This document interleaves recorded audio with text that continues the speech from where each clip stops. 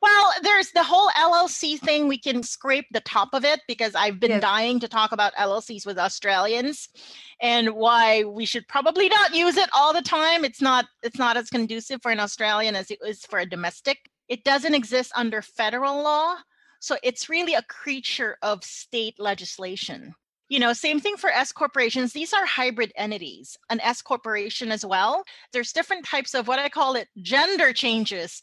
An S corp was a C corp that then becomes another corporation. An S corp is an old pre-LLC, but it is grouped in the same vein as a hybrid as an LLC. So S corp is only available to U.S. citizens and U.S. residents, but you can do it through a U.S. trust. So now there's been a change, but generally it's still only reserved for U.S. persons. If you're a foreign person and you hold an interest, a foreign company, you can't. It's not possible unless through a trust, which is more advanced in discussion of how you can do that. But generally, it still remains for U.S. persons. So not advisable for foreign persons. You are listening to US Tax, a podcast for Australian accountants with US clients.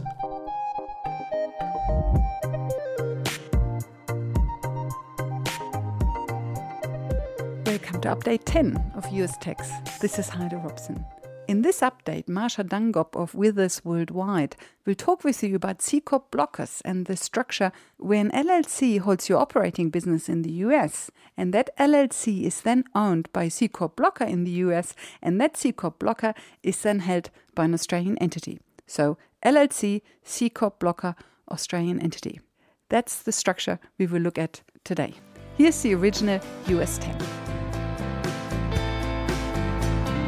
I really want to talk more about the Australian founders, like the Australian company and the Blocker Corp, because that is a very interesting structure that I don't think achieves as much as everyone outside the US thinks it achieves. I'm going to try and wrangle away. Don't do what the Joneses do when you're in the US. Don't keep up with the Joneses if you're not US based.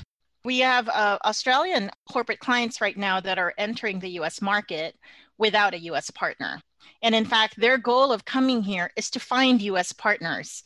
And we are structuring them for maybe a series financing with the Silicon Valley, with a bunch of Silicon Valley investors, or maybe based in Denver, or maybe. So you don't need to enter the US market with a US partner at all.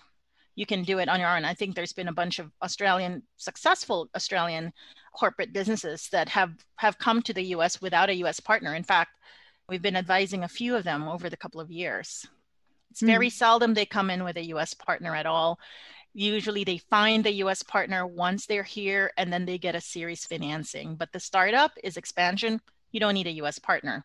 In fact, it probably would be preferable to start on your own so you can lay out the groundwork and then get a partner to buy into the entity or the business that you've started to build up. First, prove your worth and then team up. Yep, unless it's an established Australian business already, that has a US partner that says, hey, let's do your distribution business here in the US or some other kind of, depending on the business they're in. But usually most of the time, the ones we've been advising are really startup companies that are going big, or either they went public in Australia. So it really differs. And I think it's contingent on the industry, right, in which this business is going to be categorized at. So under our hypothetical, you have an established Australian corporation, right? So an Australia proprietary limited company, not a public corp, that wants to enter the US market, but has decided to do so using a blocker corporation. And I'm assuming, Heidi, that a blocker corporation would be based in some sort of other jurisdiction, not the US. Otherwise, it wouldn't be a blocker. Really? I was thinking of a Delaware C Corp. Oh, okay. Well, you could do that too, but it's not much of a blocker because it'll be subject to US taxes. So you could have a blocker corp. Usually the blocker corp would be outside of the United States. And then you can also have a blocker corp inside the US.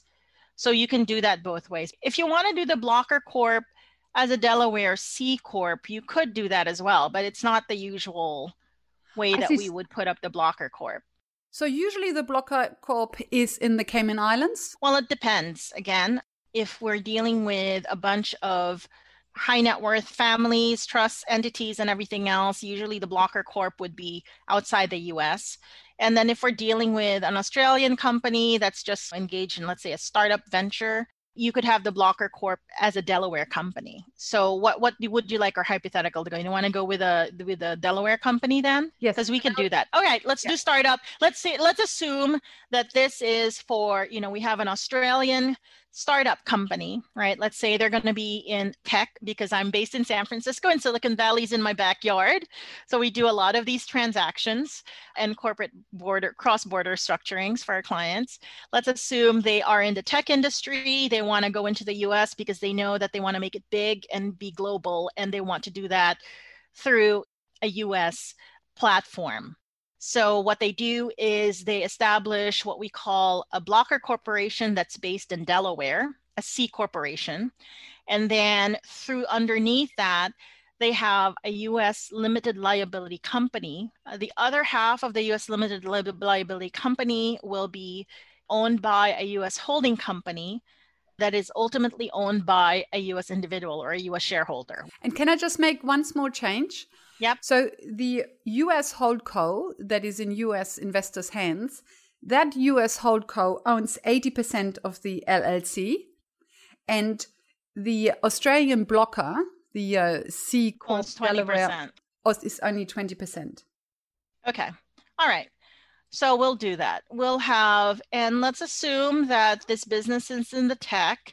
So it's not a manufacturing intensive industry. It's not something that requires immediate manpower, in terms of labor and employment. So not really a lot of people are involved. Like it's all, let's say everything is based in Australia. All the operations, all the assets are in Australia.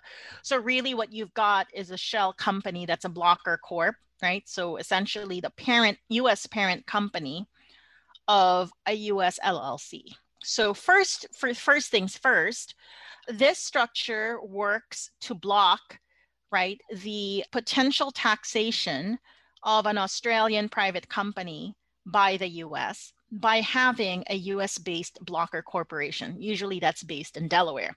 The reason is that what's going to happen is all of the income and gains that are generated from the US activities are theoretically being centralized through the blocker corporation. And that's the blocker corporation that will then be the tax reporting entity from a US tax perspective. So this is a very good entry into the market and a very good exit into the market as well, if it comes time to exit the US market. And the reason is that in the entry, you want to protect the Australian company from US taxation. So you use a blocker corp based in the US they're in.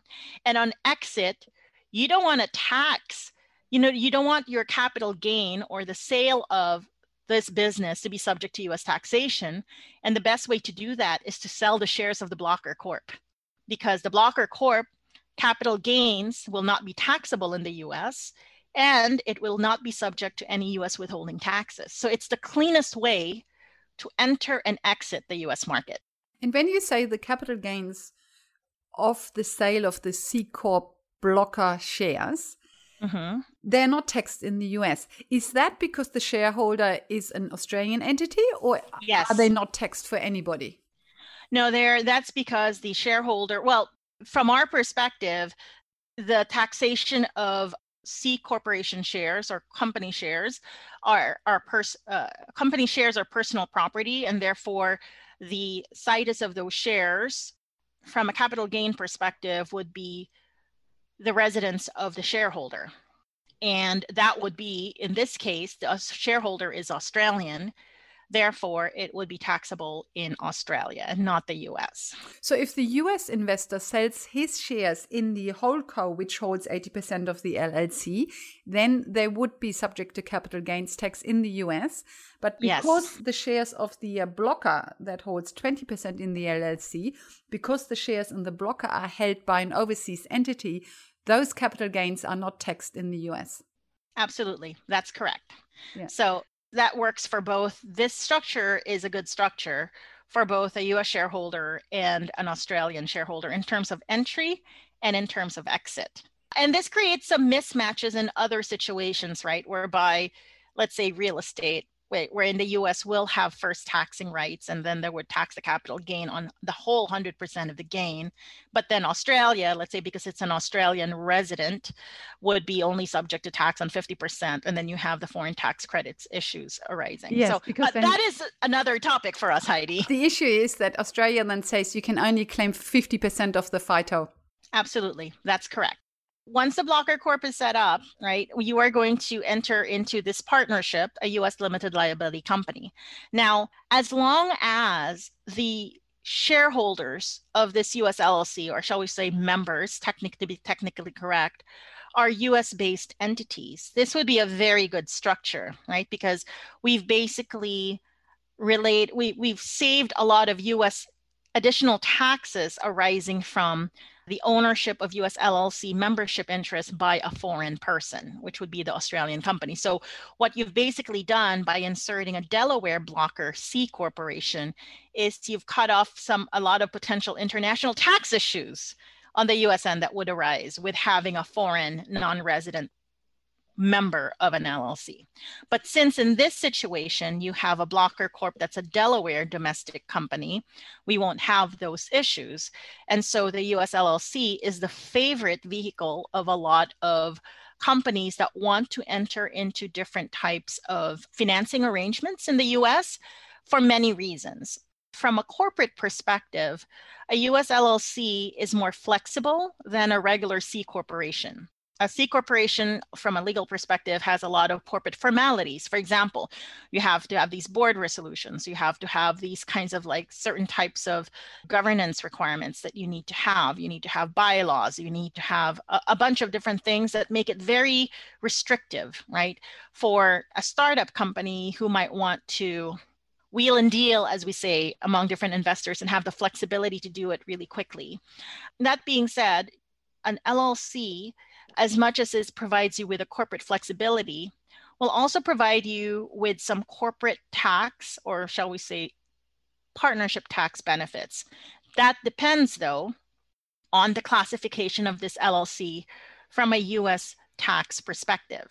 As I mentioned before, Heidi, LLCs don't exist under federal law. LLCs are creatures of state legislation. In fact, the first LLC was created or legislated in Wyoming many, many years ago. And then it slowly, because it was such a good entity structure for the corporate reasons that we were talking about, the other states started to adopt it until now there's LLCs in every different state. Pick the state you want. And so therefore, what happens is there is a classification that happens at the federal level that has to, when they see an LLC. Under our federal entity regulations, if an LLC has 2 members, it will be subject to default classification as a domestic partnership. Unless, of course, you want to file an election by filing a Form 8832 to have this LLC be treated or classified as a corporation for US tax purposes. Now, the states, by conforming legislation, will then follow the federal tax treatment. And this developed over the last decade or so, because before it wasn't. States can choose to conform or not conform to federal tax laws. In fact, a lot of states still don't. Some states pick and choose what aspects of federal tax law they want to adopt for the state corporate income tax statutes and everything else. So that's when we'll discuss more of that when we get to state legislation.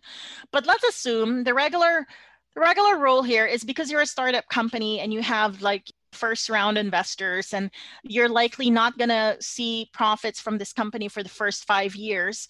The investors, of course, are in it to win it, as we say, but they also want to maximize on any losses, right, that might be flowing through, any preferential rates that might be flowing through this LLC.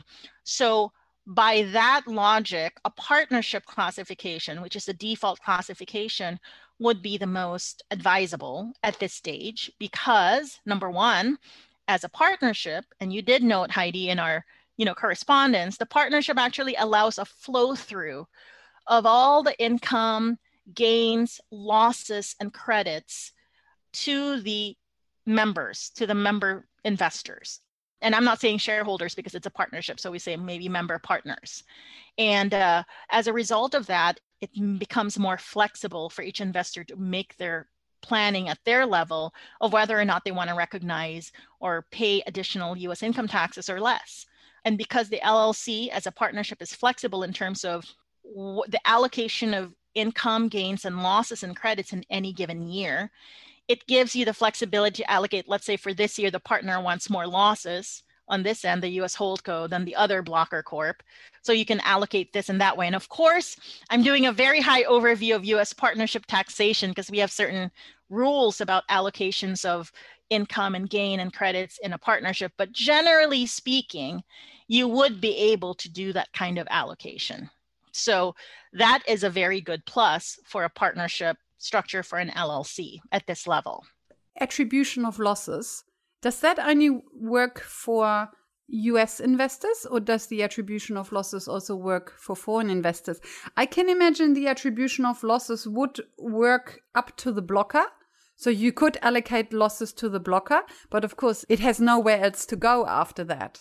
Right. But always remember too that US laws will allow a foreign shareholder to elect to be taxed as a US shareholder.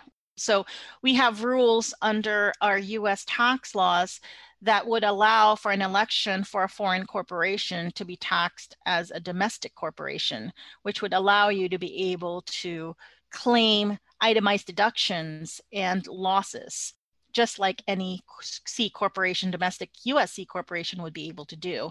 Same thing with an individual who's, let's say it's an individual who invested, they could choose to be taxed as a US person if they thought in that year it was worth it to be able to utilize the losses that were flowing up through the blocker corp. That would defeat the purpose of having a blocker.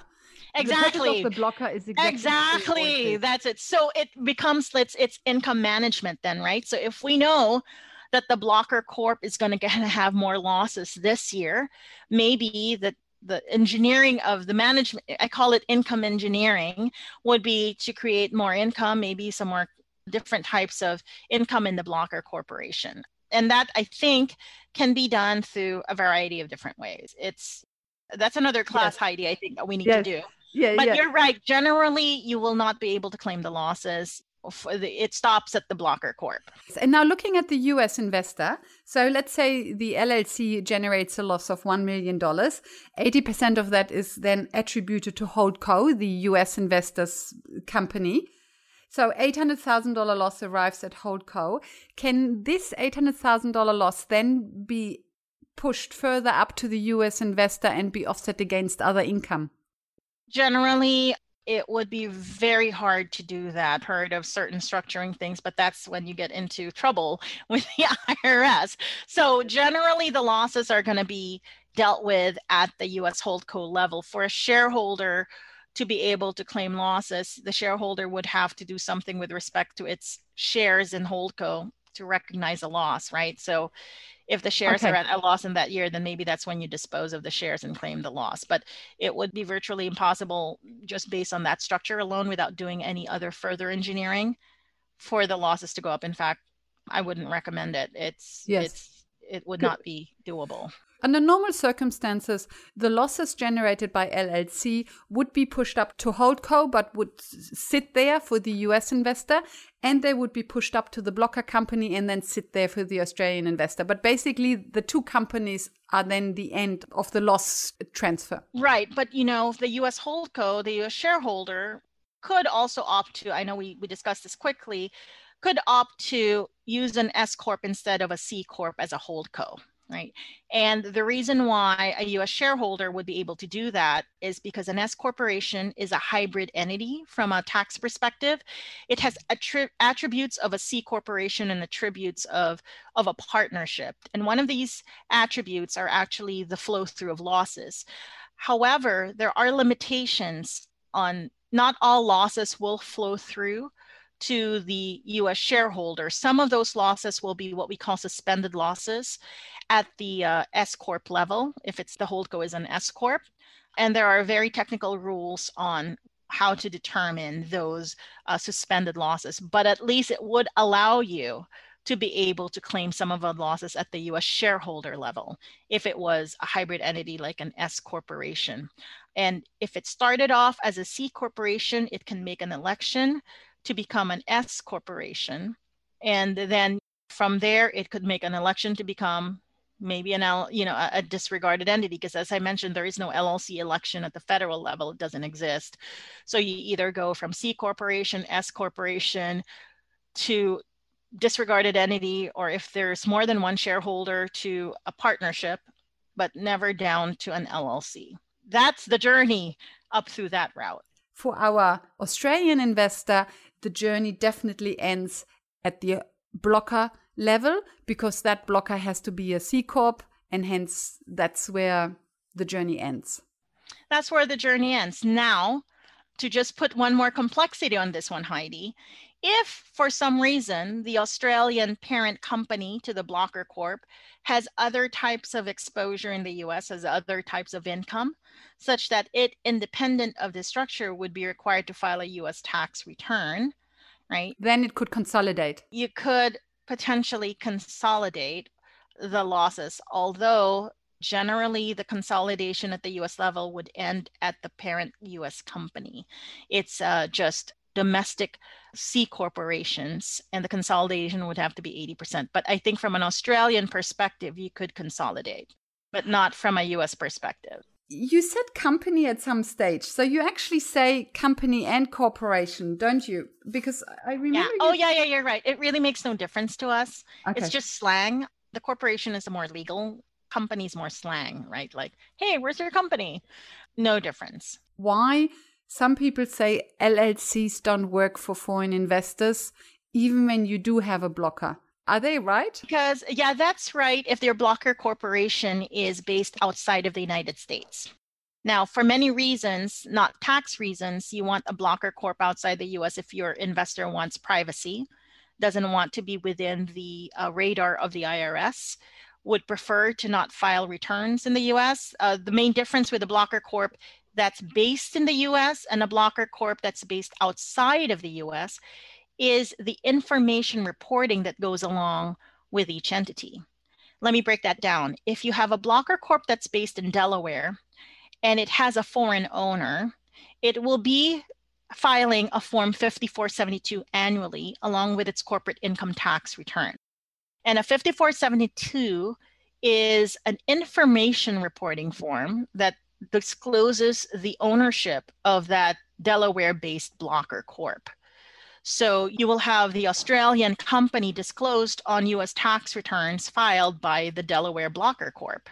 And any what we call reportable transactions occurring between the Australian company and the Delaware blocker corp will be reportable on a US tax return that will be filed by the blocker corp. Now, a blocker corp that's based outside of the United States does not need to disclose, under certain circumstances, or in generally actually, its ultimate ownership, which in this case would be the Australian company. It would be the US LLC that will be filing a K1 with the IRS. A K1 basically identifies each partner of the LLC, because in our hypothetical, we're taxing it as a partnership, and then identifies allocates the partnership income, losses, credits, all that stuff on a K1. We call it a K1 schedule, and that is generally filed along with a partnership tax return, which is a Form 1065. So if you have a blocker corp that's based outside of the United States, the farthest that the information return reporting would go through would be the K1 would show 20% ownership of a US LLC by the blocker corp that's based outside. It doesn't show, oh, who owns the blocker corp? So you stop the inquiry at the blocker corp level outside. So that is one reason why a blocker corp works for certain types of activities and endeavors. Who knows what some folks don't care about the tax, but they care a lot about privacy, and they don't want their name on a US tax return, whether it's not, even if it's just an information reporting return, because it does tend to be very intrusive. Another reason why a blocker corp would work is that for exactly the same reason we were talking about in terms of when you want to exit, right? Let's say you have a blocker corp that owns the 20% ownership in a US LLC. The Australian limited company wants to get out, wants to already cash in. seeing its liquidity, its runway for takeoff. So instead of, if you have a blocker corp that's based outside the United States, the Australian company can sell the shares in a blocker corp. Nothing needs to be filed in the US as far as the capital gain, clearly not taxable in the US.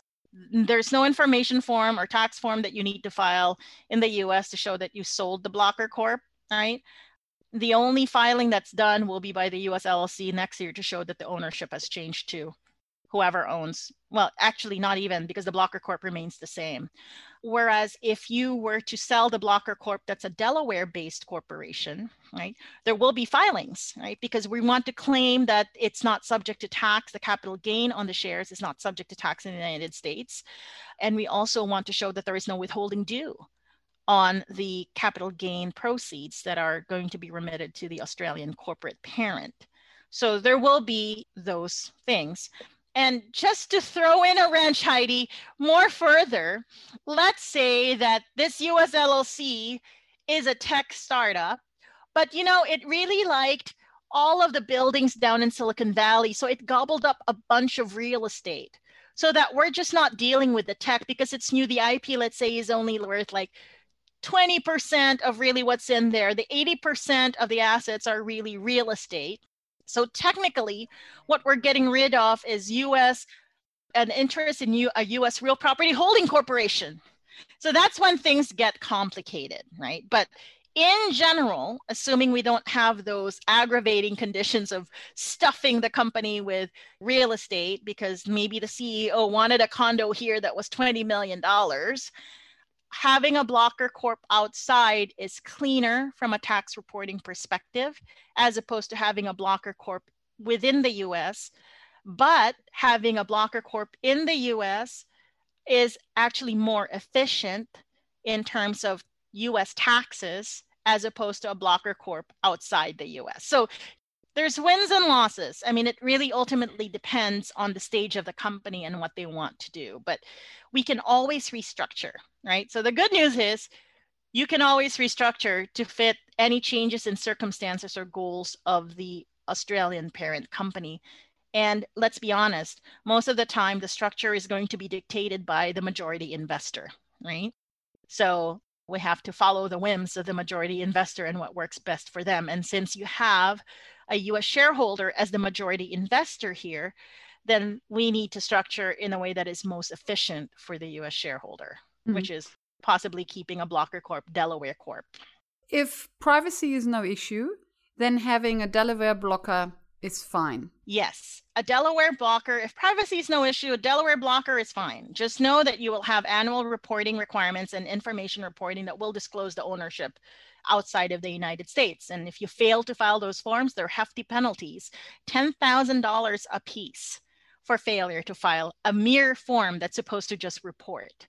And the Form 5472 that only lists the direct shareholders of the blocker, it doesn't list the ultimate shareholders of the Australian entity.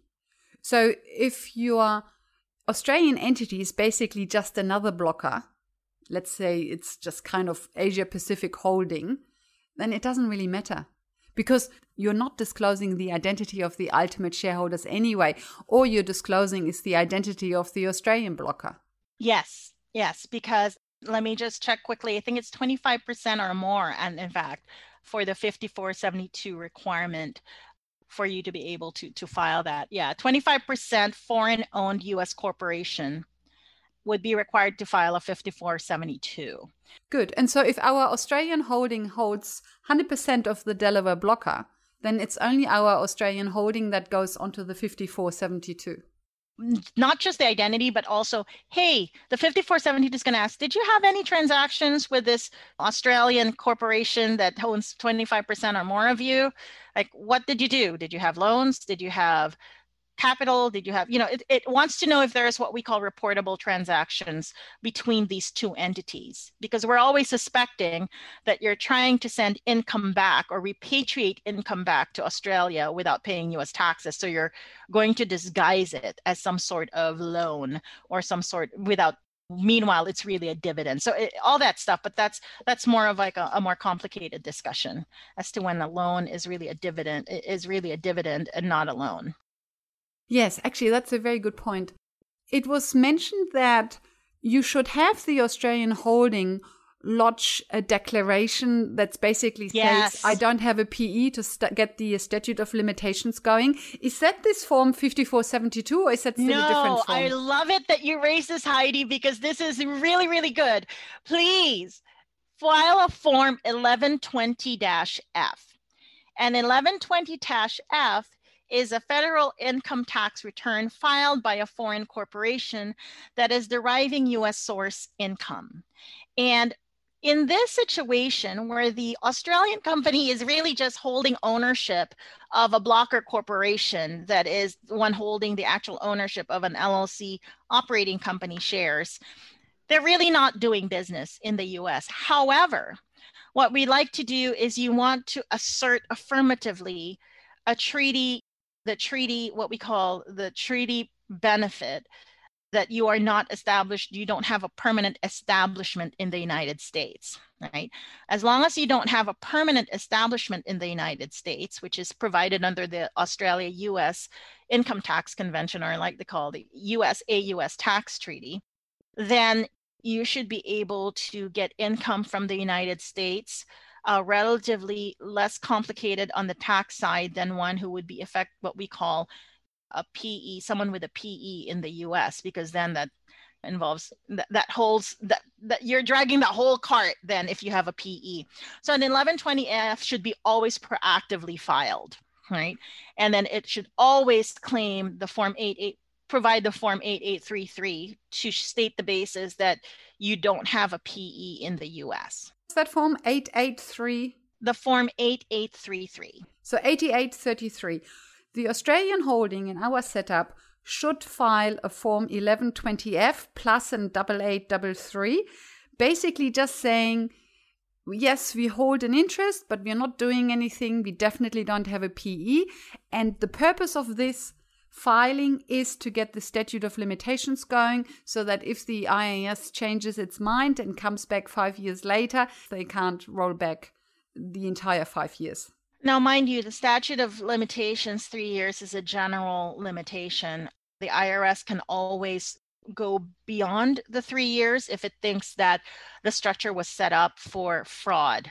If the, more exotic claims of tax avoidance and fraud and stuff like that, they can always assert that. So in those cases, statute of limitations is told, right? But yes, generally you want to start that timeline started, and particularly where you may have received some income from your US subsidiary or maybe some from other sources, but let's say you received income from an independent contractor, or you're an independent contractor to a US company and you receive some stuff, but you don't have a PE. You want to file that 1120-F to affirmatively flag, because the IRS actually started an audit. They launched these international reporting campaigns. It's on the IRS website that tells you which international tax areas they're looking at. And right now, well, actually for the last 4 years, since the campaign started in 2017, I remember the day, it was 2017, they have actually been cracking down on non-compliant 1120-F filings, non-compliant 5472 filings. Any of these sound familiar to you in the last couple of minutes that we've been talking about, Heidi? So they are focusing their efforts on these because they know that these are the areas where that's most likely to not have a high tax compliance rate. Given that the US doesn't really have an imputation system, the advantage of using the LLC in this structure is that the income from the LLC, or the losses, but let's assume it's income, is attributed to the blocker and holdco at a 20-80% split. And hence we don't have double taxation, which we would have with the C Corp, because if the LLC wasn't an LLC but a C Corp, the C Corp would pay 21% tax, and then the blocker and holdco would pay 21% tax again on their income. That's the advantage of using an LLC in that structure, correct? Yes, and you also have preferential capital gain rates, right? So The LLC, well, in this case, not really because it's a blocker corp. So there's no preferential cap gains on blockers, but the flow through would also allow you with the ability, the flexibility to claim losses and gains and income on an allocation basis. So you have more ability to structure in any given year, whether you want to get more deductions or not, theoretically. Although, as I said, we are subject to US domestic partnership tax rules on how we can make that happen. Generally, we still have rules to comply by, but that is more flexible because you can't claim the losses if you had it at the corp level, right? So you can at least get the flow through of the losses. So not only do you avoid taxation at the LLC level on income that's generated, you also get a flow through of the losses up to the blocker corp level, which otherwise you won't be able to do if it was a C corporation. The structure C Corp, that is usually popular in the startup world where you don't look at dividend distribution at all. It all is in the end game when you sell the shares in the end. That's when you would see a pure C Corp structure. But when you are more into a kind of a normal business where you have ongoing business relationships, ongoing dividends, ongoing profit, then it makes more sense to have an LLC and then C Corp structure, because then you can attribute the income up and you don't have this double taxation between various C Corp levels. Yeah, and usually this is just a natural progression in the stage of a startup, Heidi. So usually you would have a startup with an LLC during the first initial funding rounds because it's easier, more flexible for all the reasons we discussed, flow through of incomes and losses. But as you get ready to maybe if you want to go public or you get acquired by a private equity fund, it depends on which route you're going to take. If you're going to go public, that LLC will need to convert to a corporation at some point in time, right? Because then if you, as a public corporation, you're going to be regulated by the SEC and all those. We have a Securities and Enforcement Commission here. You're regulated, more highly regulated, but there are also benefits to being a public corporation. If you're acquired by a private equity, then they might want you to stay as an LLC, because then private equity is almost like, startup ventures anyway. So they want the flexibility to restructure at any given point in time. So the LLC usually is just a starting base structure for a business that wants to expand in the United States. But I want to qualify that by saying, if you're a foreign business that wants to expand in the United States, it would be very smart to structure a blocker corp from the very beginning to just prevent any potential attribution of income to the ultimate parent in Australia. However, as the business progresses and expands, and then you get to have potentials for financing and expanding more to get more capital in the United States, you may want to consider an LLC underneath the blocker corp, because then that's more likely the structure or the vehicle that your US investors are more familiar with investing in. So you're saying actually you could also, if it was just you, if you didn't have a US partner, you could also just start with the blocker corp. Just with the blocker corp. Yeah, just with the blocker corp. And then as you go around and develop the business further and more potential financing opportunities come up, you can set up the LLC later on, and then that'll be the financing vehicle, right? Then that will be the one that will get the investors, and the investors will buy into here in the United States. Because from a US investor perspective, we also don't want US investors to be investing in foreign entities to fund a US company. We'd like to keep everything here in the US, because there's very adverse US tax rules for US persons and US shareholders who invest in foreign corporations and foreign entities abroad. And these adverse consequences are just that they have to file a 5471. Oh, no, Heidi. It goes down the rabbit hole. That is just merely not even the top of the glacial barrel of the iceberg, as we say. No, it's way, way much more than that. And I'm not joking about it. It's like really, really bad. So we want to keep everything as US investors to invest in US-based entities rather than foreign-based entities. Consolidated filing. I understand that when you hold 80% or more, you can consolidately file. Is that option only between C Corps, or could an LLC also consolidately file with a C Corp or even with an individual? Well, if the LLC is taxed as a corporation, or it made an election to be treated or taxed as a corporation, then technically you could include it in a consolidated return. But if not, then no. It generally is just C corporations. And it's been a while since I last looked at the consolidated filing regulations, but it was my thesis.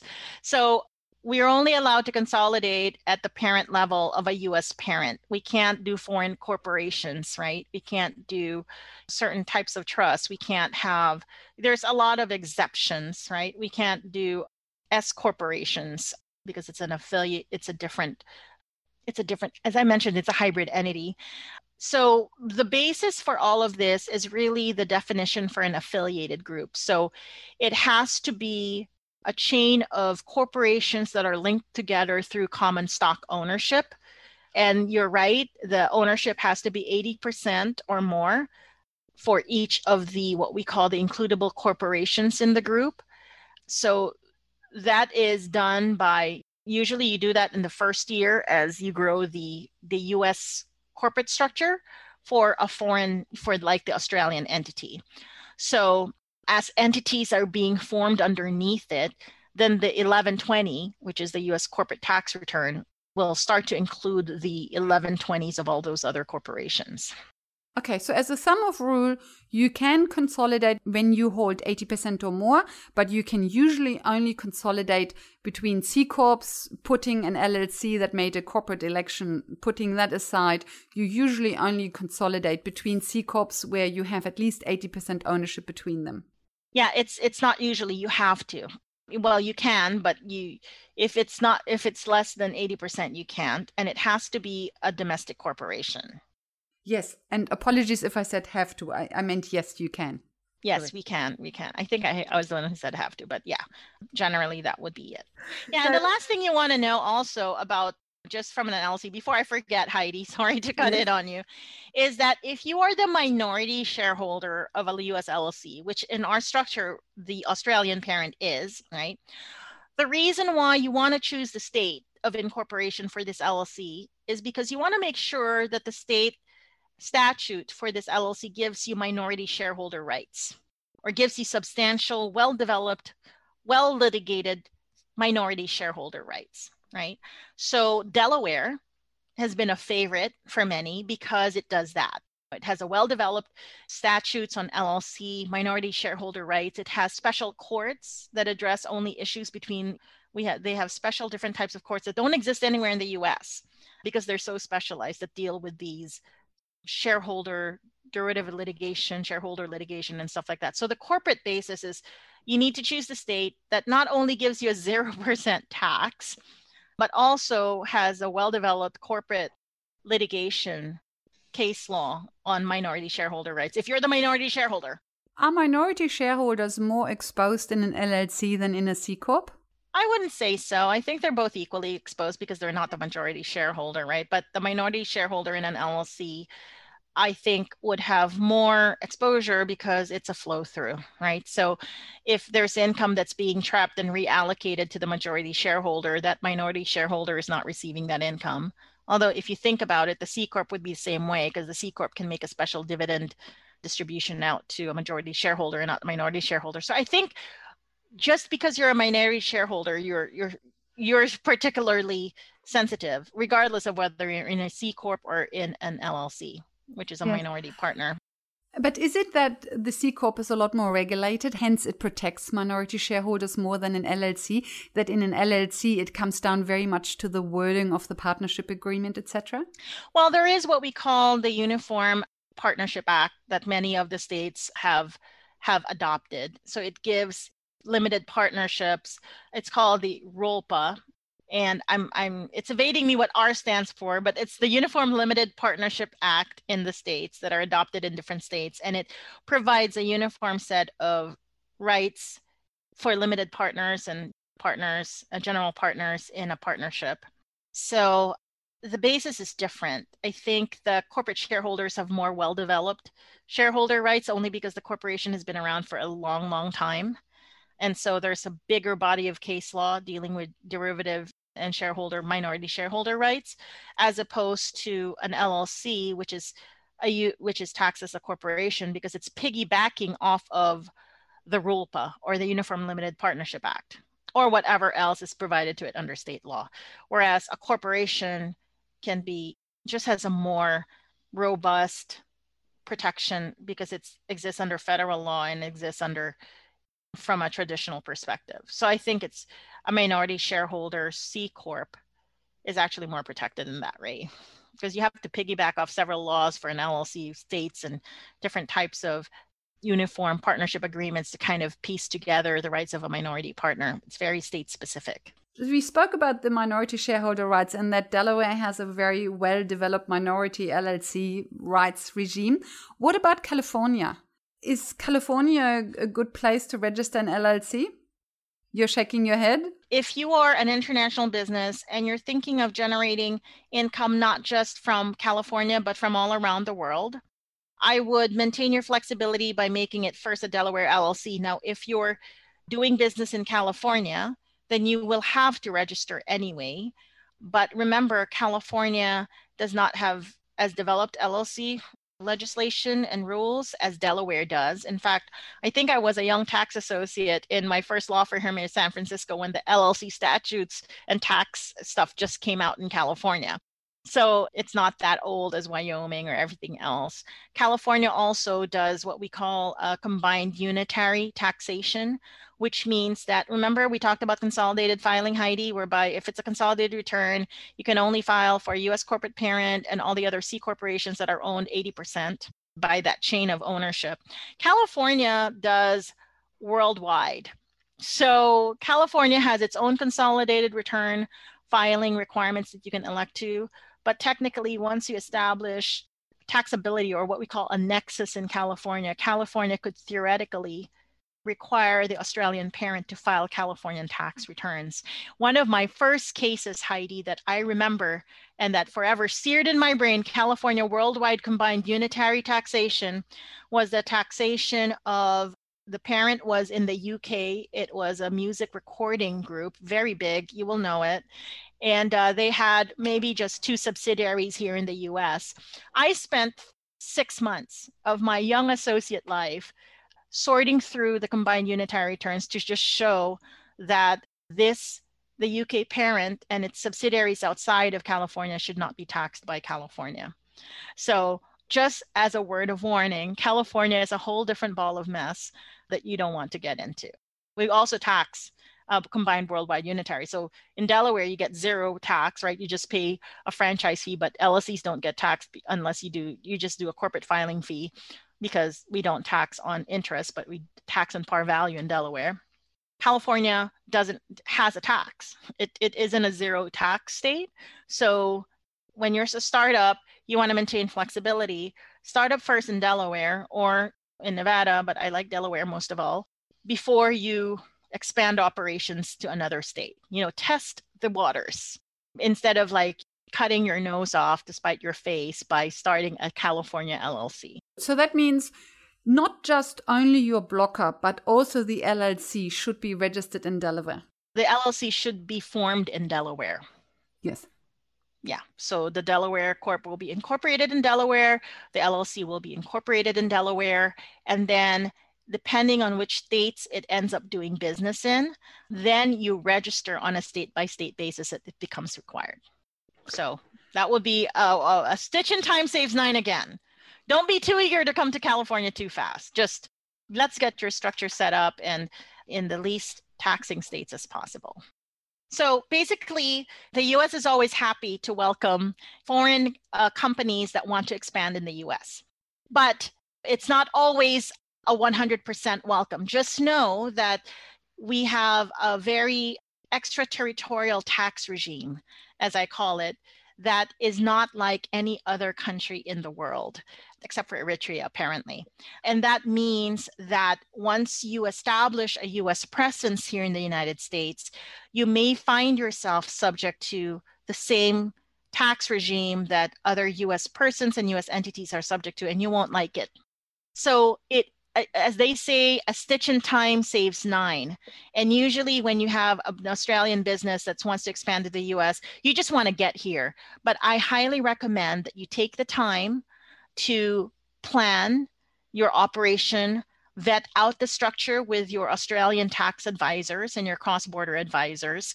Take the time to structure it correctly, like by establishing a blocker corp to insulate your Australian company from any inadvertent adverse US tax exposures. Because once you establish a permanent establishment in the United States inadvertently, it's very hard to dial that down, right? The IRS enforcement machine will be on you, and it will be very difficult. It will be an uphill battle. So please remember, when it comes to expanding to the US, a stitch in time always saves 9. And I would highly recommend that you think very carefully about the length of exposure, the type of investments you want, and so that we can continue your success when you get here to the US by making sure you're not subject to too much taxation at the federal level, at the international level, based on US international tax rules. And more importantly, and we haven't discussed it, Heidi, yet, but at the state and local tax level too. So, but you're always welcome. We love Aussies to come here. Welcome back. In the next update, US 11, let's talk with Marsha Dangop about Australian loans to US entities. How should you structure these? Should these Australian entity loans go directly to the operating business in the US? Or should they go to the blocker, who then passes the loan on to the operating business? That is the topic and the question for next time. Bye for now, and see you in the next update.